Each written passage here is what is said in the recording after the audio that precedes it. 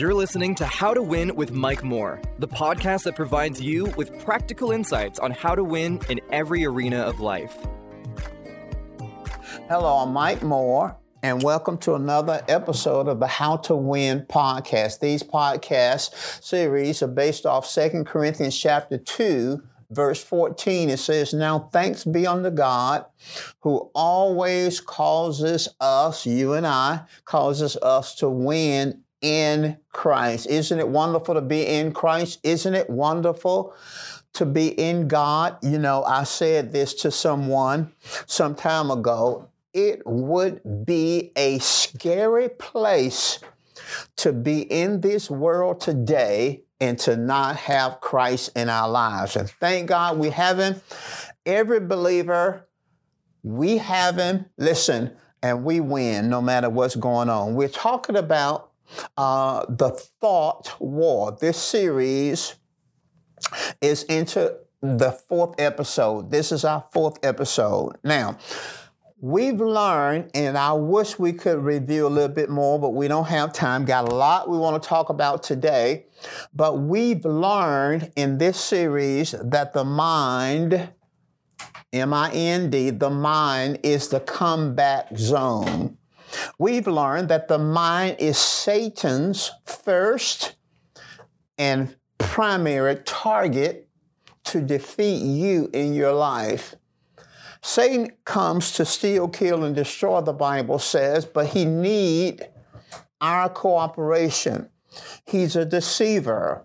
He comes to as an angel of light, but he comes in a clandestine, covert way. He hides himself, and we have to be sober, the Bible says, and we have to be vigilant. We have to be watchful, because our adversary, the devil, as a roaring lion, walketh about seeking whom he may devour. So today, since we know that the mind is the comeback zone, and we know that that's the first target, then we have to learn to take control of our thoughts. Take control of our thoughts. Many years ago, many years ago, the Spirit of God said this to me, and He speaks to me often in my dream life, in the night seasons. He said, "In your patience, possess ye your soul." I didn't know that was in the Bible, but that's in the Bible. That's Luke 21, verse 19. And I'm so glad in that revelation that night, he actually interpreted what possess your soul mean. He said, control your thinking. And that's control your thinking. In your patience, in your constancy, in your continuing to do the same thing, you have to possess your soul. You have to control your thinking. And in this season of COVID-19, mass demonstrations, in this season of wondering whether or not you're going to have a job or get your job back, in this season where many are preparing to send their children to school or whether they're going to learn online, it's so easy for your mind to just be all over the place. I mean, just all over the place. You know, in my prayer life, you know, I find myself praying about so many different kinds of things. So we're in a season now where it's going to be very important. It's always important, but especially now, to control our thinking. So what are some of the insights Mike, concerning controlling my thought life? Well, the first thing that you and I have to agree with God on is that we must agree that we can control our thought life. And that's the first thing I want you to get. We're talking about taking control of our thoughts. That's the subject, taking control of our thoughts. Well, the first thing you must know, embrace, and submit to is you can control your thoughts. Sometimes so many things are coming at us that we feel like we can't control our thoughts. But that's not what God says to us. God says, in your patience, possess or control your thinking. If God says that, and he did in Luke 21:19, then we can do it. Come on, say, I can do it. Come on, say it. I can control my thought life. Come on, say it. You can. Now, I'm going to give you three witnesses. The Bible says in Matthew 6:31, and Jesus was talking about worry and overcoming cares and anxiety. And in Matthew 6:31, the traditional King James, he says, therefore, take no thought saying. Now, we're going to get into this text a little later, but notice what he says, therefore, take no thought. Let's stop right there. We'll talk about the saying part later. He says, don't take the thought. Don't take the thought.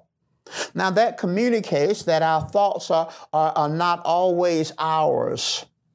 Our thoughts are not always good.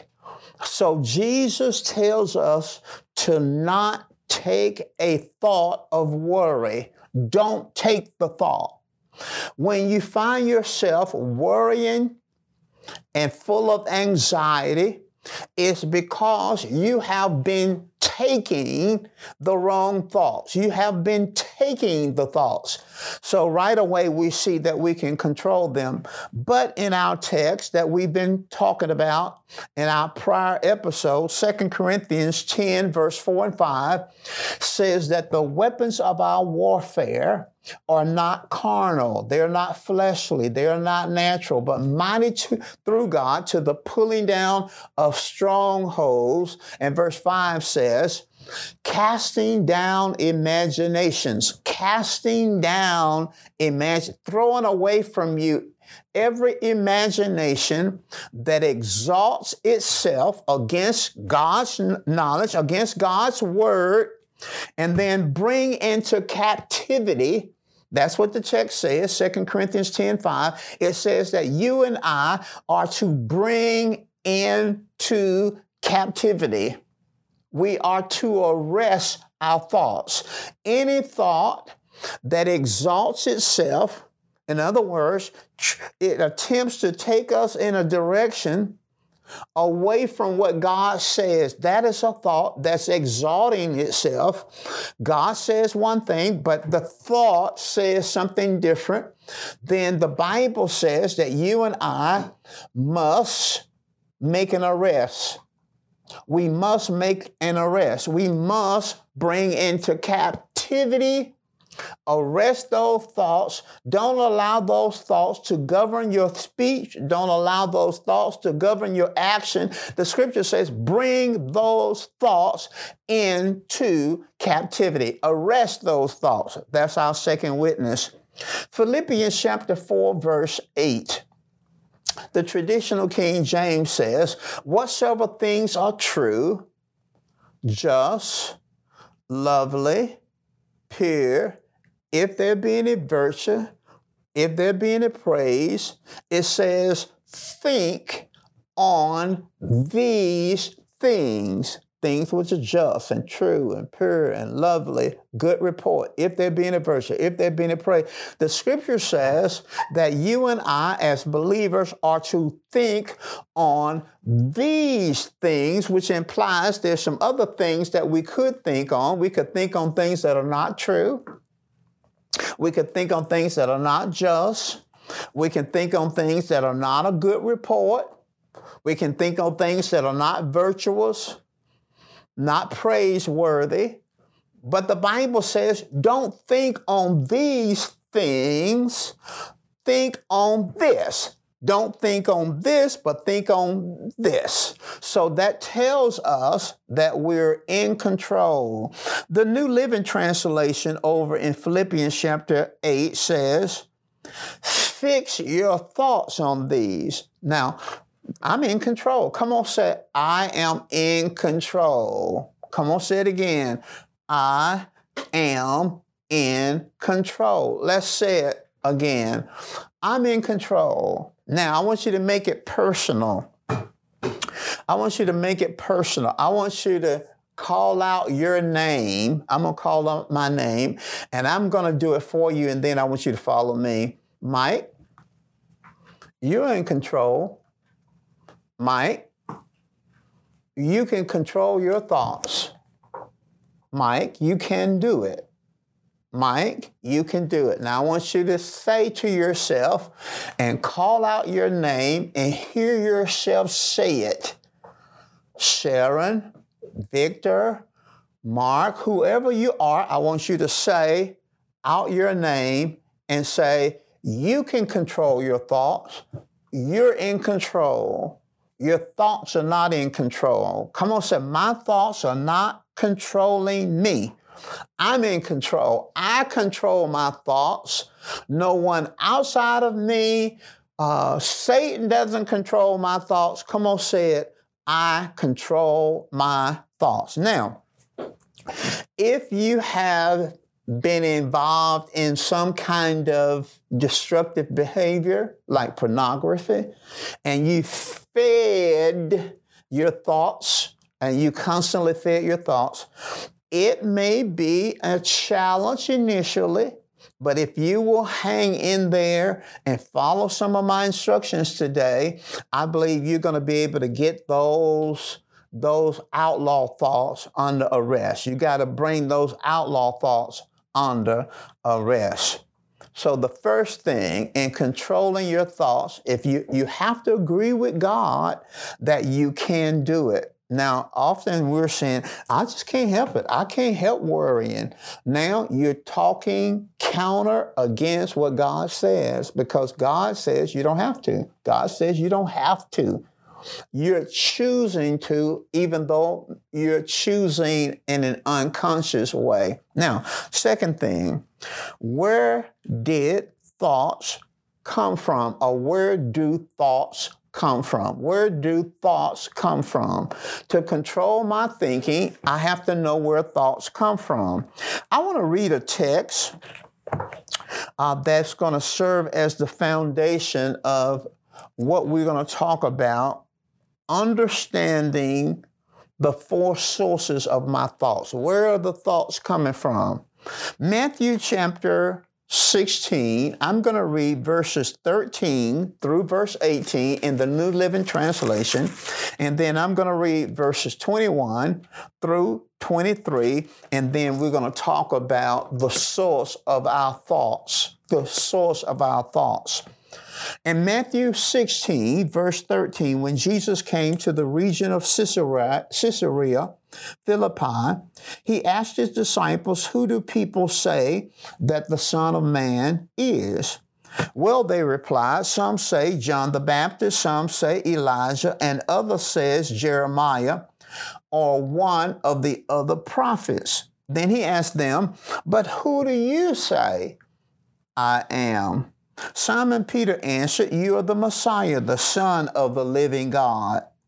Jesus replied, you're blessed, Simon, son of Jonah, son of John, because my Father in heaven has revealed this to you. You did not learn this from any human being. Now I say unto you that you're Peter, which means rock, and upon this rock I will build my church, and all the powers of hell will not conquer it. Now, verse 21 through verse 23. From then on, Jesus began to tell his disciples plainly that it was necessary for him to go to Jerusalem, but that he would suffer many terrible things at the hand of the elders, the leading priests, and the teachers of religious law. He would be killed, but on the third day he would be raised from the dead. But Peter took him aside and began to reprimand him for saying such things. Heaven forbid, Lord, he said, this will never happen to you. Jesus turned to Peter and said, get away from me, Satan. You're a dangerous trap to me. You're seeing things merely from a human point of view and not from God's point of view. Now, we're talking about taking control of our thoughts. First, we've learned that we can do it. We can control our thoughts. Secondly, we're asking the question, where does thoughts come from? And we looked at Matthew chapter 16 as our background text. And in the text, there are 4 sources of thoughts. There are 4 sources of thoughts.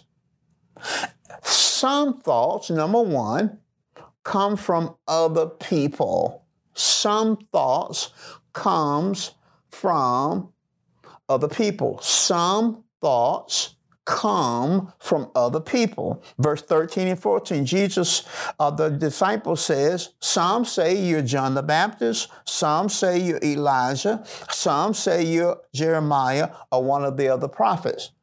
So they were giving their opinion and their answer to what Jesus asked them. Who do men say I am?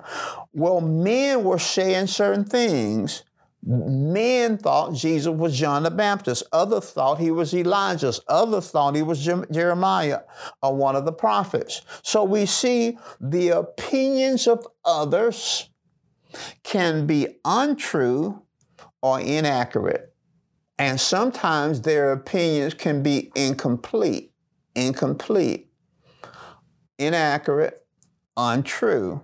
Now, so we have to really be careful when others are giving their opinion. Now, the balance of that is found in Proverbs 15:22. It says, without counsel, purposes are disappointed, but in the multitude of counselors, they are established. So the scriptures says that it's good when we're making decisions to get counsel.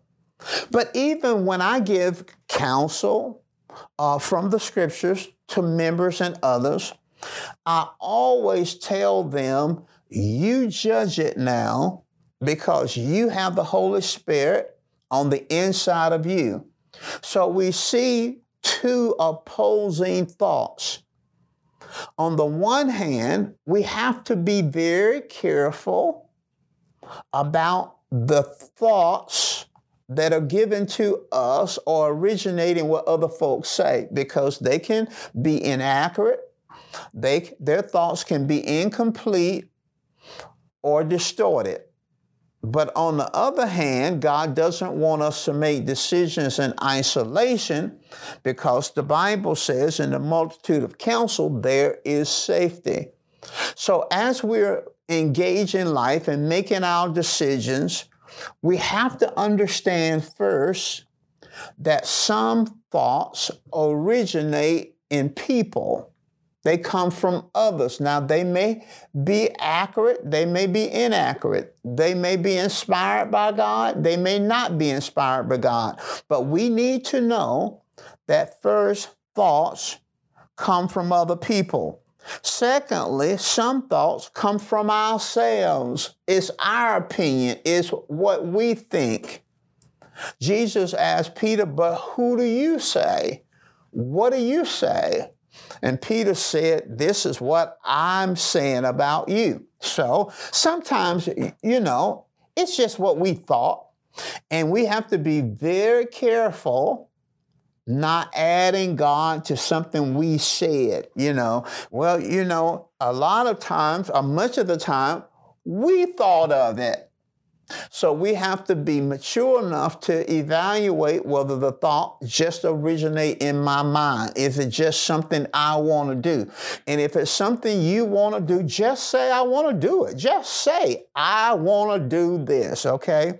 And then thirdly, some thoughts God plants in our mind. Some thoughts God plants in our mind. Remember, when Peter said, you're the Christ, you're the Messiah, the Son of the living God, Jesus replied, Peter, God revealed this to you. Flesh and blood didn't reveal this to you. So it's a beautiful thing to know that there are times when God has put the thought in our mind. And then fourthly, some thoughts are planted in our mind from Satan. Now, that's something we have to be aware of too. Peter said, once Jesus said, I'm going to the cross and I'm going to be betrayed, Peter looked at him and reprimanded Jesus. This is not going to happen to you. And Jesus said, you're blessed. Jesus said, get away from me, Satan. The tradition, King James said, get behind me, Satan. Now, Jesus was not calling Peter Satan. What he was saying that the thought you have originated in Satan because the Father's God sent Jesus to the earth to die.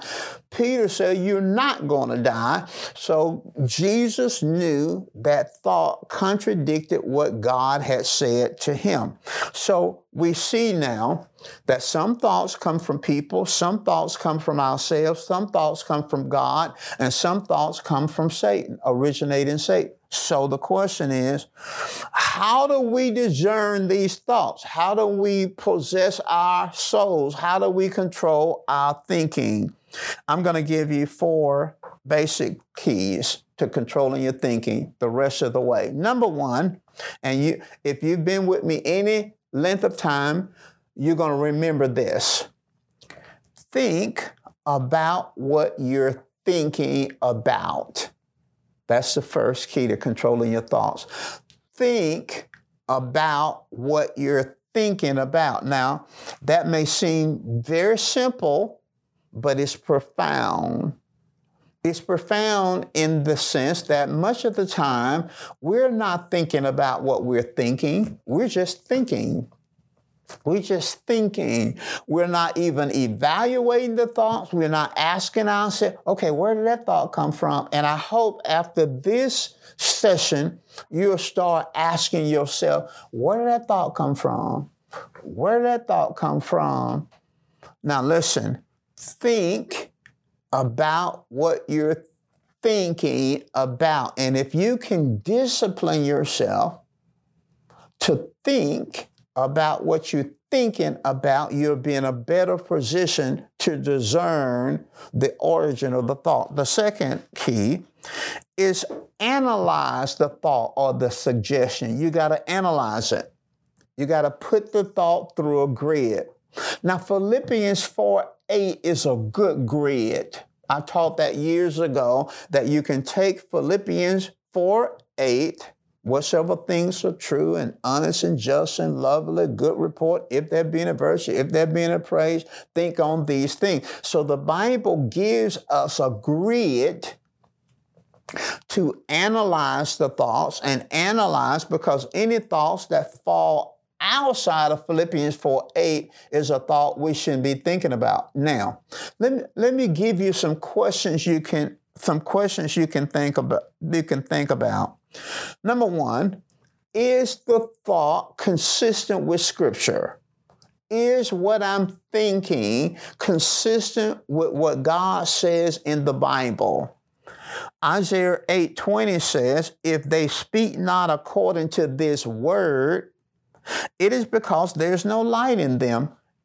Isaiah 8:20, King James Version says, if they speak not according to this word, it is because there is no light in them. The New Living Translation says, Look to God's instructions and teachings. People who contradict his word are completely in the dark. Now, does the thought line up with Scripture? That's the first thing. You're analyzing. The second key to controlling is to analyze your thoughts and your ideas and the suggestions. Here's another question. Does the thought acted on take life and faith from you?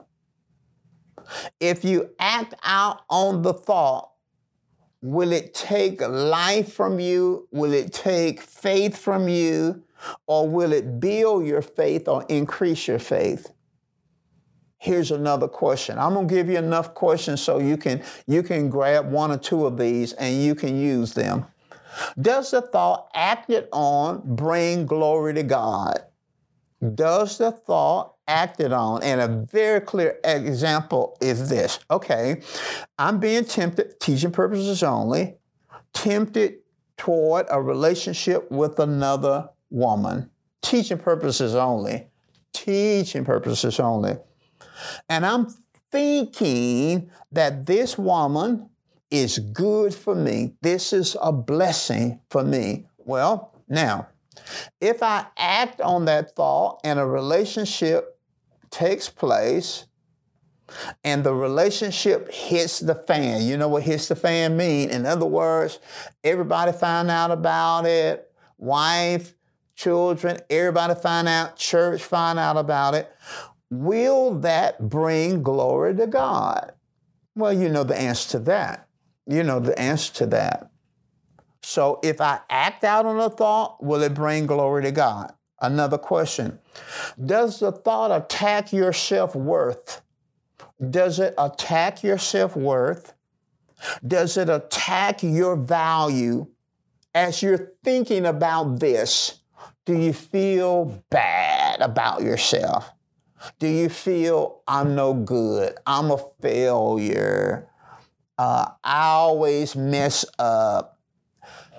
Does it bring value? Does it make you feel good about yourself? Does it build your self-esteem or does it tear you down? You always mess up. You'll probably blow the relationship. Does the thought attack your self-worth? God never will attack your self-worth, even if you sin. He's not going to call you a failure. He's not going to say you're no good. He's never going to say, nobody, you deserve to have nobody in your life. Does it attack your self-worth? Another question, does the thought isolate you? If you act on the thought, will you be isolated? Will you be disconnected from support? This is a big strategy of the enemy. Sometimes Christians, they fall out. You know what fall out means. They get angry, they're disappointed with the church or disappointed with the minister or disappointed with somebody. And what they do, they say, I'm not dealing with church. I'm through with ministers. I'm through with preachers. And they end up isolated. Sometimes it's not church. Sometimes it's people who are in our lives who are supportive of us. Satan wants to cut off our support chain. He wants to cut off our support line. In other words, he wants us in a position where we're isolated. You remember my story about a geographic, those movies, those pictures about the little zebras trotting out there in the safari, and the bad old tiger and lion, he's trotting behind the herd, but he doesn't attack the herd. And then one little old zebra, you see these on National Geographic, the zebra pulls off from the herd, and the lion, the tiger attacks the isolated zebra. Well, what Satan does, he wants to isolate us, get us where we don't have a support system, nobody around us.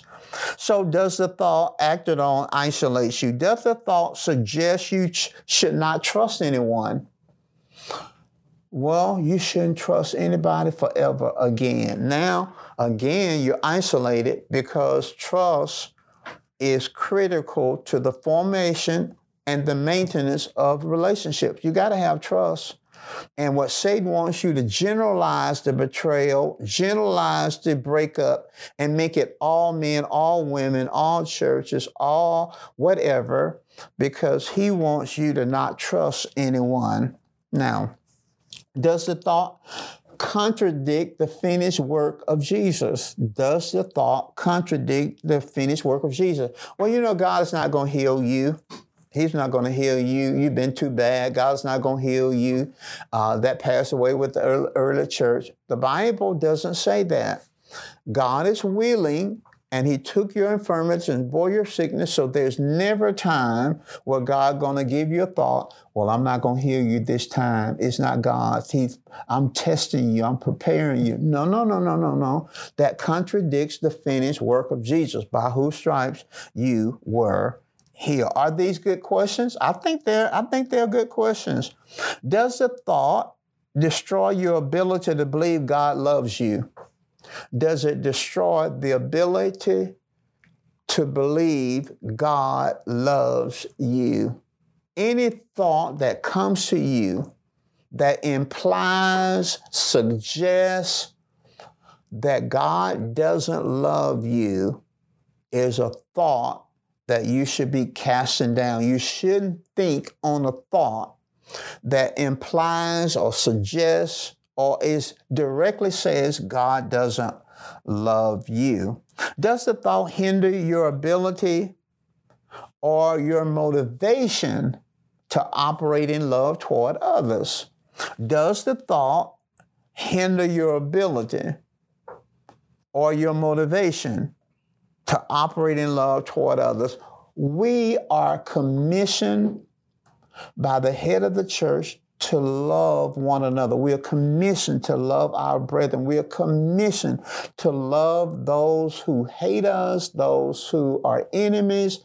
We are commissioned. So any thoughts that tells you or hinders you from operating in the love of God is a thought you shouldn't be thinking about. Does the thought paint a picture of hopelessness, defeat?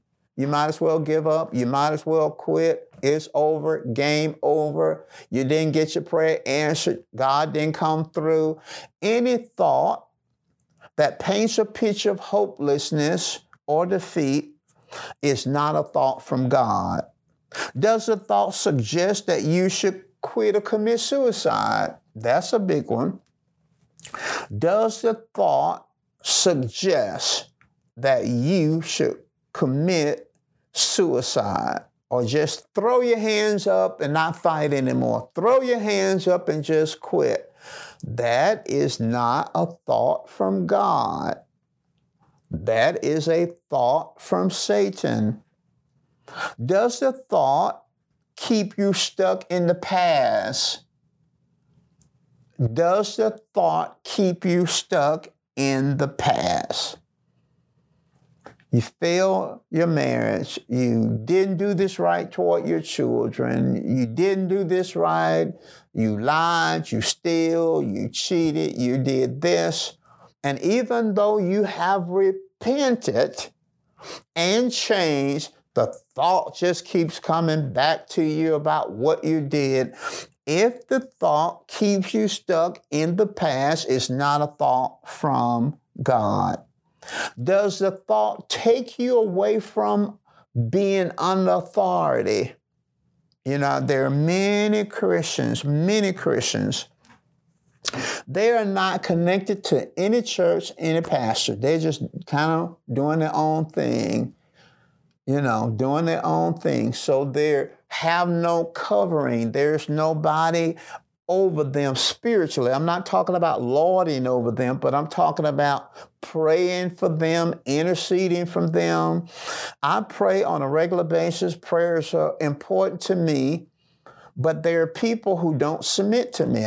They don't, and they're not submitting to any other pastor. So they're just without any oversight, any spiritual oversight. And really, that's counter to Scripture. The Bible tells us to honor those who have oversight over us. And the Bible tells us that they're watching for our souls, that they're accountable. But any thought that tells you, you don't need to be under anybody. You got the Holy Spirit. You can listen to God for yourself. You don't need a man telling you. That's not a thought from God. So number one, how do I control my thoughts? Number one, I have to think about what I'm thinking about. And then number two, I have to analyze the thoughts, analyze the idea, analyze the suggestion. And I gave you questions, a bunch of questions that you can use. But remember, Philippians 4:8 is a grid that you can use to analyze your thoughts. Whatsoever is true, honest, just, pure, lovely, good report. If there be any virtue, if there be any praise, think on these things. Think on these things. Think on these things. Think on these things. Now, here's the third key. Number one, think about what you're thinking about. Number two, analyze the thought, idea, or suggestion. Put it through the grid. Put it through the grid. And then thirdly, you have to either accept the thought, if it's coming from God, if it's inspired by God, and even if it's your thought, but it's consistent with Scripture, then you have to decide to accept, but you have to decide to reject. This is the third key. Accept or reject the thought. You got to accept or reject the thought. You got to, sometimes people are talking on television. I talk to the television a lot. They'll say something on the news. They interview someone and they'll say something like, it could happen to anyone. And I always talk back to the television. I said, no, it shall not come near my dwelling. It shall not come near me and my family. You see what I'm doing? The person said, they're breaking in everyone's house. Now, this is a person. Their home was broken in. They're breaking in everyone's house. Well, everyone would include me, you, and everybody else. So what I do, I reject that thought. I just will not receive that thought. Whenever they say, all those preachers, well, all preachers would include me. And then they say something negative. I say, well, no, I don't receive that. I don't receive that. I don't receive that. See, you have to decide what you're going to accept or reject. That's the third key. In that third key, listen at this. You reject thoughts by not saying it. You reject thoughts by not saying it and not acting on it. That's the way you reject thoughts. You don't say it and you don't act on it. Now, you're saying it brings agreement. I hear people say things all the time. And I don't always, I try to be respectful of people. So sometimes people will say something and I'll listen to them. And later, when I'm by myself, I'll say, God, I don't receive that. I do not agree with that. Now, I didn't want to get in a debate with the person, and we get to arguing about something. But if they say something off the wall, I'll sit there. Sometimes I'll say, well, this is what I feel. But really, to be honest with you, I don't have to spend a whole lot of time with people.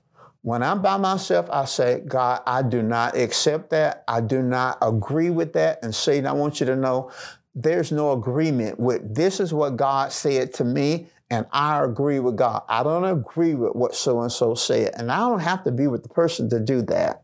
Okay, the Bible says in Proverbs 30, verses 32, the B part of the verses says, if thou hast thought evil, lay your hands on your mouth. Listen at that.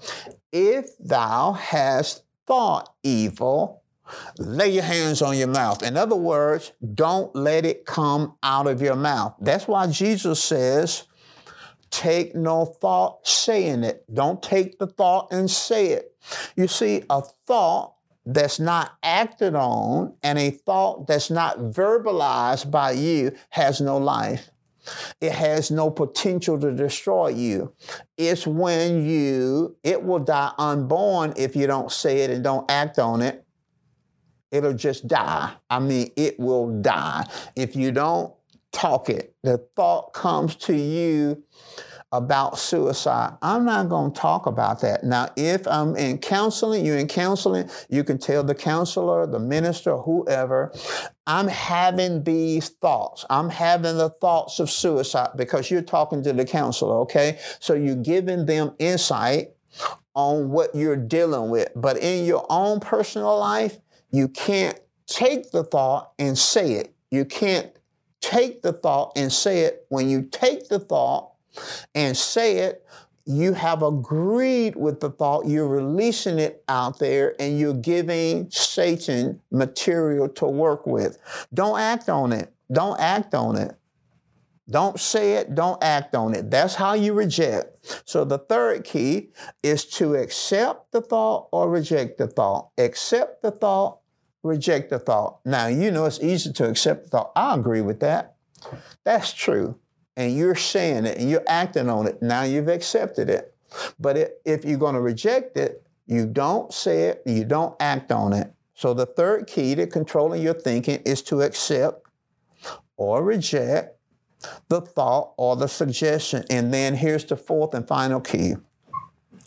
Replace the negative thought with the spoken word.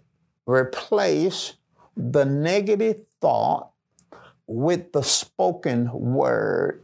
Replace the negative thought with the spoken word. In other words, if the thought comes to you, okay, and if we've taken it through the grid, it does not line up with Scripture, it's outside of Philippians 4, chapter 8, I know it's out of bounds, I know this is an unlawful thought. Now listen, what I have to do in that situation, I have to replace the negative thought with the word coming out of my mouth. In other words, I cast down the contradictory thought, but that's just one half of your responsibility. A lot of times people, they're no, I rebuke that thought. I rebuke that thought. I'm not going to take that thought. That's great. That's the first part of it. That's great. I rebuke that thought. It's great. I don't take that thought. It's great. But you can't stop there. You cannot allow your mind to be vacant. Now, some people are casting down, but they're not replacing. They're casting down, but they're not replacing the thought. They're not saying what the word says. Now listen at this. Matthew chapter 12, verse 43 through 45. Matthew 12, 43 through 45.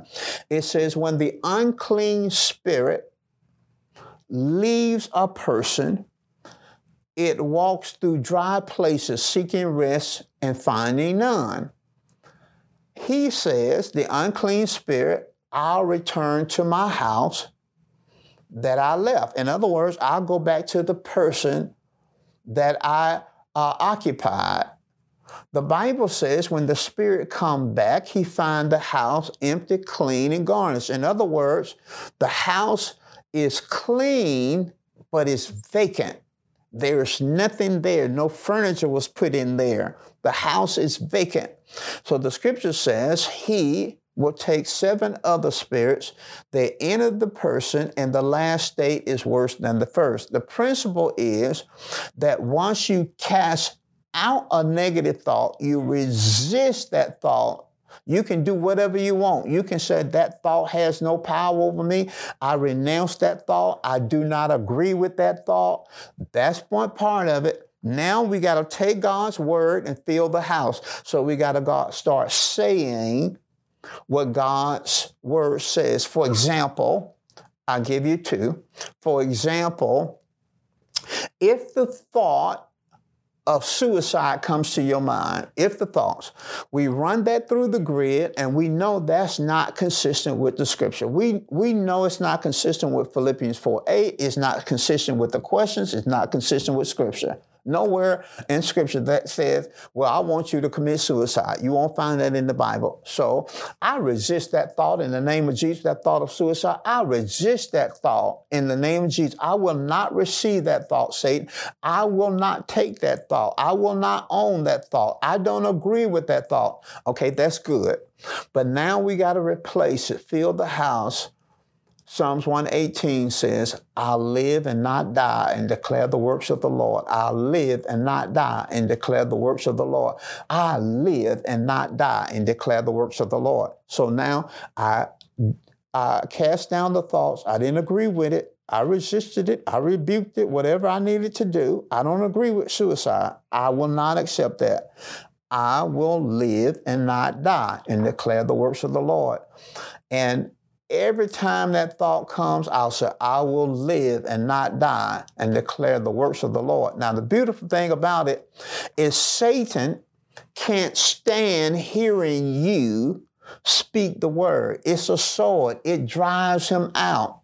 If you say that every time he comes, you just ought to kill yourself. I will live and not die and declare the works of the Lord. I will live and not die and declare the works of the Lord. That's over in Psalms 118. I will live and not die and declare the works of the Lord.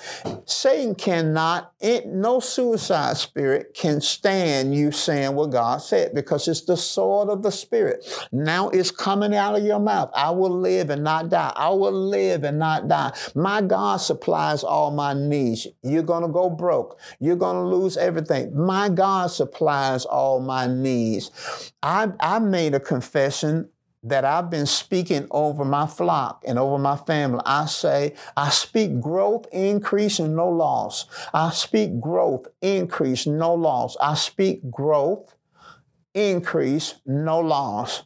See, a lot of people, when they get in this situation, this pandemic, they start talking a lack of growth increase. They start talking, I'm going to lose this, and I'm not going to make this, and I won't be able to pay this, and my child going to get sick, and I'm going to get sick. They talk about all these things, but I'm saying growth. I speak over my life, over my family, over my flock. I speak growth, because that's God's will, to grow in grace and in knowledge of God. Even though we're isolated to a degree, even though we're not attending church in person right now, we can still be growing. We can still be in the Word. We can still be meditating in the Word. We can still be listening to the podcast. We can still be listening to Sunday services online. We can still have our own personal quiet time, still making our confession, still praying. So we can grow even in this season. We can grow if we are intentional. Increase. I speak increase. And the reason I speak increase over my flock, family, and myself is because when you listen to all these people, you know, they got to cut this and they got to cut this, and they got to cut and cut and cut and cut and cut and cut. And you hear cut and cut and cut and cut, cut and cut and cut and cut and cut. Cutting checks and cutting this and cutting hours, cut. When you keep hearing that, you'll start planning to cut. But I'm expecting to increase. I speak increase over my church, increase over my members, increase over my life, increase, and no loss. I said no loss. Not going to lose anything. Not going to lose my job. And this is what I'm saying about our members. They're not going to lose their jobs. They're not going to lose their businesses. They're not going to go bankrupt. They're not. They're no loss. No loss. They're not going to lose their house. No loss. They're not going to lose their car. They're not going to lose their credit rating. No loss. I'm speaking no loss. Now, years ago, and I'll close with this. Years ago, I was studying the lives of great ministers, just studying the lives of great ministers to get the inspiration of them. But the interesting thing is I read different books about different great men and women of God. They would always do these exploits, and then somewhere along the line, doctrinally or morally or financially or something, they were falling, they were getting messed up, and they were backsliding, and they were addicted to drugs, and they were sleeping with everybody, and just crazy stuff. And so I was praying about it. I was on the floor one day and I was crying. I was saying out to God, I said, God, I don't want to embarrass you. I don't want to hurt you. I don't want to fall. I don't want to get there and I'm messing up. And I was just crying, and the Spirit of God gave me a scripture and he spoke it out to me. He said, you shall both do great things and prevail. You shall both do great things and prevail. And from that day forward, I've always said things like, when the dust settles, I'm going to be standing. I don't care who's falling, I am going to stand. I don't care who messes up, I am going to stand. I don't care who does this, who does that, who did this, who stole that, who had an affair here. I shall both do great things and prevail. Now, watch this. The thoughts always come to you. 43 years in October, I'll be saved, and the thoughts still come to me. You ain't going to make it. Church ain't going to make it. You're going to fall. You're going to mess up.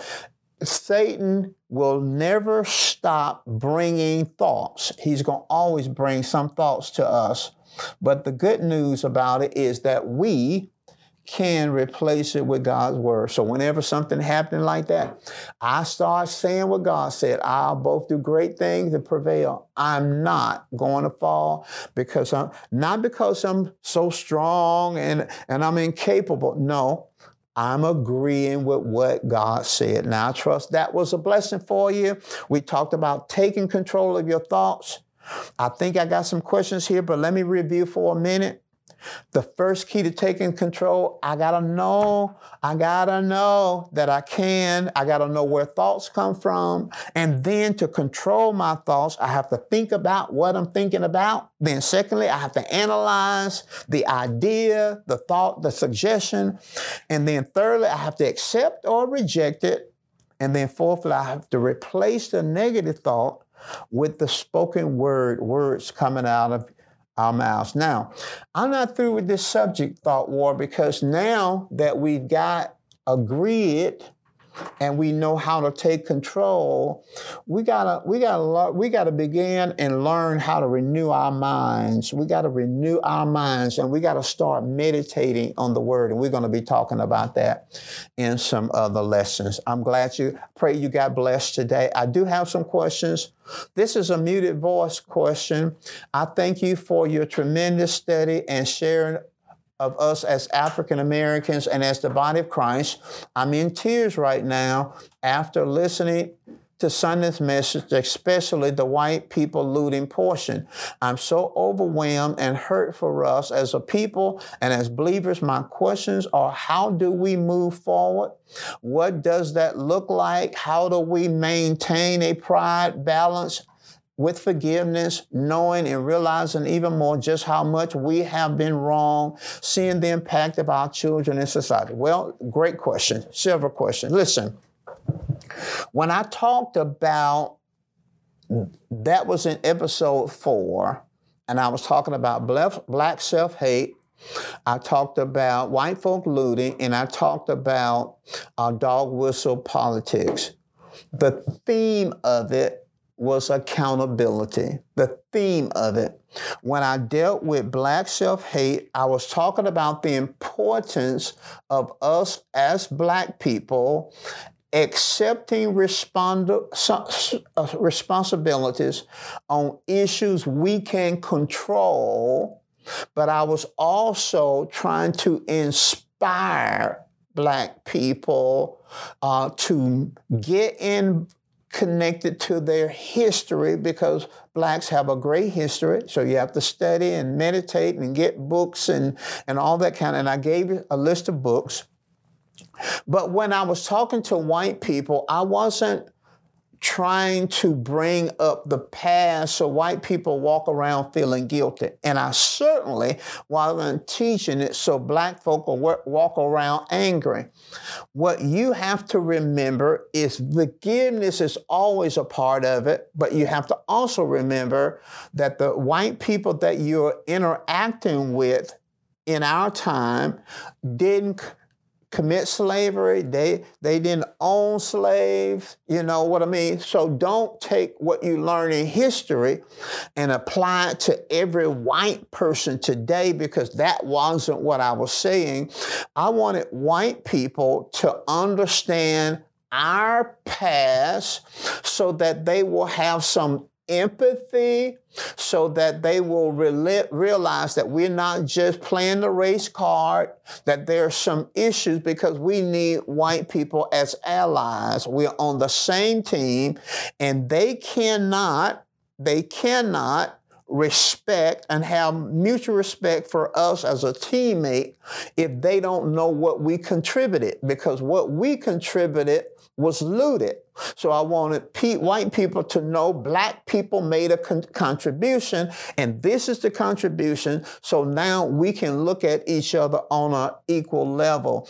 You move forward always by forgiveness. You move forward by educating yourself, and you move forward by prayer. I do it all the time, but I'm not walking around mad at black folk for everything, or white folk for everything. I'm not walking around. I needed that knowledge to know the Bible is a multiracial, multicultural book. That's a great question, and I hope I answer some of it. I have always known many of the facts you spoke, but hearing them all together that Sunday just caused a flood in my heart and emotions. And I think I've given you some wisdom, and you asked for wisdom. Where do feelings from the body, pain, or anxiety, fear emanate? What do you do? Well, see, feelings, for the most part, are either emotional or physical pain. If it's a physical pain, you got to deal with it from a physical standpoint. If it's emotional, then is it the result of pain? The thoughts, the feelings I have usually are the results of the kind of thoughts that I'm thinking, because the thoughts impact your feelings. So if it, you'd be absolutely amazing how forgiveness will help you with some of those feelings. A lot of times we have unresolved issues in our souls, and we let the wrong thing get in us, like resentment and bitterness and rejection and all those different things. But I think I gave you some of the answers on how you control your thoughts, because the key is controlling your thoughts. If you control your thoughts, you can control many other things happening in your life. How long, and most of the time, where do my feelings come from? A lot of times from what I'm seeing, what I'm experiencing. How long does it take when you're controlling your thoughts? I don't know how long it's going to take. And that's why I gave the illustration about if you have given your mind consistently to pornography, you're going to have to give your mind consistently to the Word. But think about it like this, not how long it's going to take. Let's think about controlling our thoughts as a lifestyle. Don't think of it as a destination, because in October, I will be saved 43 years in October. And even after walking with the Lord for 43 years, I still have to control the thoughts that come into our minds, because Satan didn't disappear. He's still there. His demons are still here. We're still in a fallen world, and we're still overcoming the impulses or the temptation to yield to our flesh.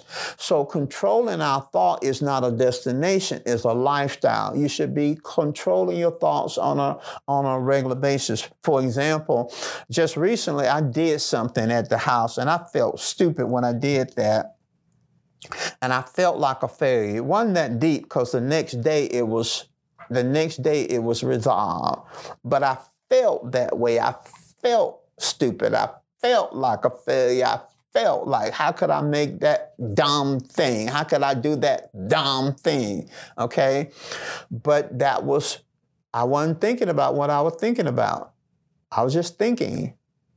and I was feeling a certain way, but it really had to do with what I had done, what I had experienced, the mistake that I made, but it wasn't that deep, really. And if I told you what it was, you'd say, I can't even believe you even thought that. Listen, I'm saying it's a lifestyle. It's not an event, and Satan will bring the strangest, craziest, the outlandish thing to your mind, but you can control your thought life.